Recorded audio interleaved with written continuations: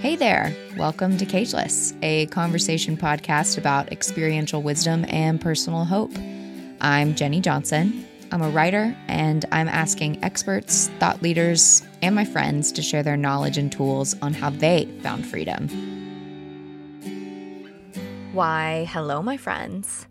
How's it going? ¿Cómo se va? I am pumped to talk to you today. And I had this recollection I'd like to share with you right at this very moment. Something that's really cool to me is in the moment recollections, like whenever you have realized that you have been practicing at something and then you get to experience it firsthand, like take yourself out of your body and then like look at yourself doing the freaking thing. Let me give you an example. My entire life, I have struggled with being exposed to cold. Like Texas girl, 100% through and through, keeps hot sauce in my bag when time allows. I am all about the spice, the hot, right? And I have personally been working on cold exposure. So I started with like a couple of seconds in the shower using cold water and like not running away from it, right? And I know that there's a lot of like scientifically correct ways to do this. Like I have not done like a full-on ice bath by any means, but there's so many benefits to being cold, as I've also talked about on previous episodes. But I have really been working on it. And like, you know, you kind of build your way up to, 5 seconds, 10 seconds, however long you can. And you start to notice that your body kind of comes to an equilibrium or becomes able to withhold more uncomfortability. So like the phrase of things don't get easier, you just get stronger really comes into play. And it's winter, obviously. I picked a time where I felt like I didn't really have, well, you always have a choice, but I wanted to stop living my life running away from things that were convenient, because I don't think that that is a way to grow. So I just realized as I was about to record this podcast that I took off my jacket instead of putting another jacket on. And I'm just kind of doing what I can to change how I accept cold or how I accept uncomfortability. Or, this morning I was walking my dog and I didn't have on 6 coats. I only had on 1. And I kind of enjoyed the way that the breeze felt because in Dallas it is, I don't know, it's probably like 30 or 40 degrees. Which, what is that in Celsius? I'm trying to, remember what Celsius is as well. I want to say that's probably like 5 degrees Celsius. That might be completely incorrect. Someone fact check me on that. But all of that to say, hi guys, it's a little cold today. Today is December, which is French, December 16th, I believe, 2022. And I am so grateful to be here and to be alive. And this week, I wanted to talk about a topic that has kind of been on my heart and something that I've been thinking a lot and chewing on a lot. And that is uncertainty and kind of how we can guide through uncertainty. And that was a very rigid way to say that, uncertainty. Uncertainty and kind of trusting processes. Oh man, all these words, recording a podcast and not real sure about all of them. But so uncertainty, I was listening to, as you guys probably already know, I'm going to say his name, AB, Mr. Arthur Brooks, who is a professor at Harvard, social scientist, columnist with The Atlantic, who has been such like a cool teacher for me to like really dive into this year, because he also practices the same faith that I do in Christianity. And he really ties together the art of happiness with, social science and with psychology and how we can be these holistically functioning humans, operating at the very best that we can. And I actually had to go all the way back, like deep dive into one of his old podcasts. And I found an interview that I think I had listened to before, but I guess I hadn't really let it set on me, which can happen a lot, I think, especially with music. I think that there are songs that, you hear when you're like a really young age, or, you're just maturely too young to really understand the concept or the meaning behind it. And then you hear it a couple years later, or at a point in your life when I think the universe, God, wants you to actually listen to it, if that makes sense. So another example of that I was thinking about yesterday is we think about all of the different, music and movies that we listened to growing up. And I talked about this in my article that I wrote called Culture and Codependency, that you don't really realize how important the things that have been taught to you or have landed on your ears are until later on in life when it's brought up. And I was thinking about like all of the music that I listened to at, a very pivotal stage in my life. I used to love Hilary Duff, okay? And I was also made fun of it for it a lot because I grew up somewhere where it wasn't really cool to like anything that wasn't overall super popular, like being a fangirl, being, an advocate for anything that the majority wasn't, you were kind of like the outcast for. So I remember going to like my brother's baseball games on the weekends, and this was like a whole ordeal. So any other little sisters, big sisters out there that, followed around their brother's sports teams growing up, shout out to you. I think that we deserve, a holiday probably because of all of the Saturdays that we that we were spending at ballparks. And I don't know if that's a Southern thing or if that's an American thing, but I digress. I would have my like Stuff by Hilary Duff notebook with like cutouts and like quotes and magazine clippings from like Tiger Beat and these like teen magazines, because like I loved Hilary Duff and I was a fan of her performances and her music and the way that she carried herself, and she was someone that I really looked up to. And in retrospect, I think she was a great role model, because I was thinking of like the Lizzie McGuire movie or like her first album, I think Metamorphosis, which I'm just like, wow, how fitting that like this girl at her album at like 16, like some of the songs are still, relevant to me today. But I was thinking about how I have been asking myself the question of like, why not?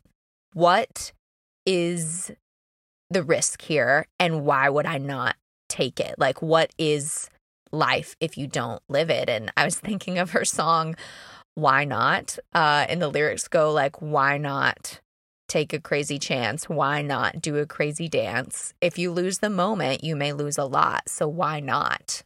Why not? And I think that that's an important question that we can all ask ourselves, is like, why not? Not why are you doing something, but why would you not do it? When people are asked at the end of their life or at an intersection of, what do you regret? What do you wish that you would have done? It's usually not, oh, I'm really sad that I did this, or I'm really angry that I did this. It is, I wish I would have done that. I wish I would have moved across the country. I wish I would have told her how I felt. I wish I would have not been so scared to take the risk, because it's not so much about what you've done. It's about what you didn't do.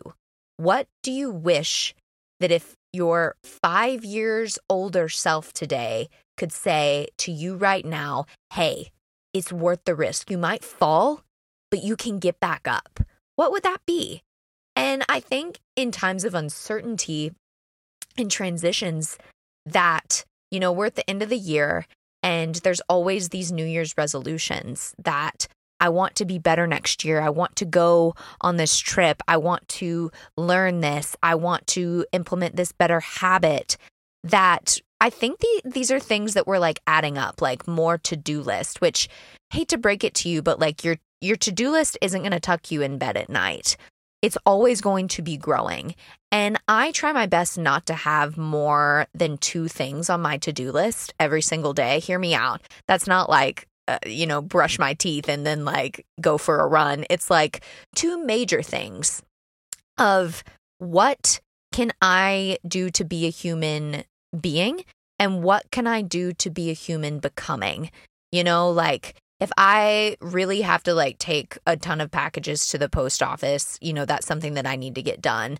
Or, do I really want to sit with God today and like really meditate on a specific word or like just like sit and marvel at his wonder? I listened to this app called Hallow, which is a meditation app for Catholics, which I just absolutely adore. I think that what they do is so cool because, if you're going to be looking at your phone or utilizing your phone for, any certain aspect, I would hope that it would be for your betterment, not for your detriment. But that's also a different topic. We can talk about porn. We can talk about all of the things, texting your ex. We can talk about all of the toxic things that technology is for at a later date. But I do love utilizing applications that make you better and like push you towards your principles and the practices that, support those. So in the Hallow app, I love to listen to like mini sermons or mini meditations. And I was listening to the episode on Advent where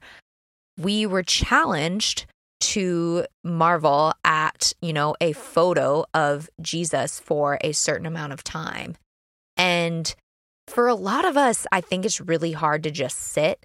And like meditation is difficult for me because I also have a squirrel brain. Like a lot of us have had a really difficult time with being able to focus, being able to just watch TV or just read a book or just cook dinner while not doing something else. But multitasking is a myth that's also been, scientifically proven that when you are giving your attention to one thing and then you split it between 2 things, you're actually not giving attention to either fully. So being able to sit and marvel at something, delight in something, worship something, be a part of something for a certain amount of time, I think is a practice that I fully felt convicted to try out, like I believe that you are filled up continually by your light source, by your divine God, whatever you worship, because we all worship something.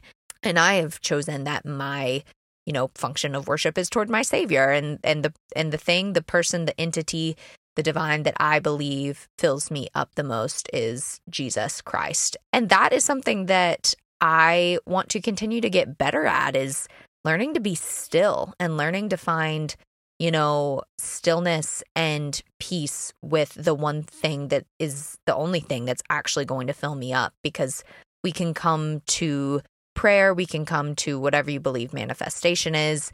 If you believe that's within crystals or your journal or, the nature, whatever that is, you are going to put all of those eggs in that basket.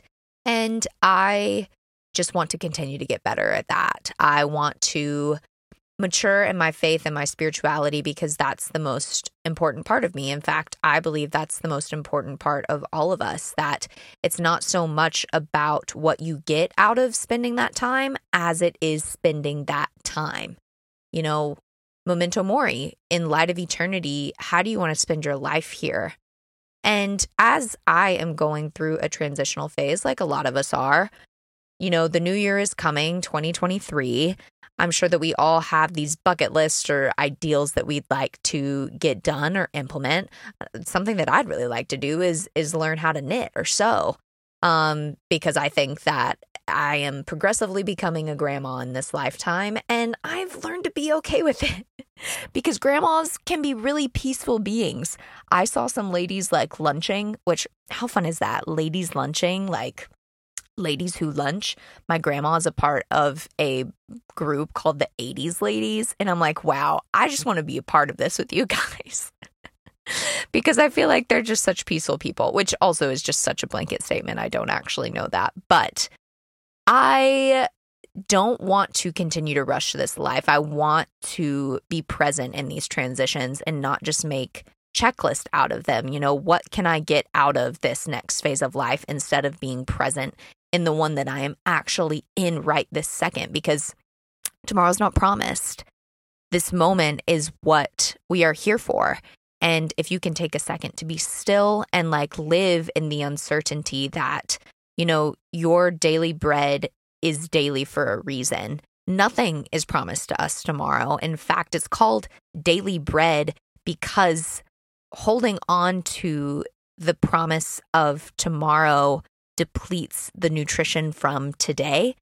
He didn't say, I'm going to give you 26 years to do this, this, this, this. No, he said, daily bread. I take care of the wildflowers. Look at how beautiful they are. Look at them standing tall in the field. Do you think I'm not going to take care of you? And being taken care of can be looked at in a lot of different ways. Being taken care of physically, emotionally, spiritually, financially. Those are all different definitions to different people. But what do you consider peace? What do you consider safety? Because a lot of those things in this life can alter and change. There's a lot of uncertainty, especially in today's age, that things are constantly evolving. The way that you can listen to this, you think of social media. And if you were to go back 50 years ago, like your grandparents, they had the opportunity to bloom and blossom and change in privacy. They didn't have, this portfolio of things that they had to show off or consider their worth or identity on a screen. Because I even think of Abraham Lincoln is a great example. I heard this from, I believe it was Adam Grant, that can you imagine if Abraham Lincoln had social media? Can you imagine? That man changed his mind. There was so much uncertainty in his policies, in the way that the world was moving. He went into office thinking that there's no way that things can change. And then guess what? He made change. Going from Democrat to Republican, going from left to right, going from blue to green, going from, being a bongo player to wanting to be a pianist, going from wanting to be a doctor to a magician. We have limited ourselves so much in today's culture that it's almost impossible to live in uncertainty because it's easy to be ridiculed or canceled for wanting to change your mind. But know that liminal states are achievable and they are peak points of creativity, that whenever you are put in a position to change, new growth comes out of it and new recollections and new creativity can flourish. So that's what I've been thinking about this week. And I hope that if you have time that you can maybe sit and meditate with God, with the divine, and kind of see maybe what's been, convicting your heart. What have you been thinking about and what have you been uncertain about? And how can you be still in today instead of rushing towards the future to have some sort of insurance plan or some sort of security towards, is it a person? Is it a place? Is it a thing? Because today is all that we really have. And I feel really lucky to talk to you today.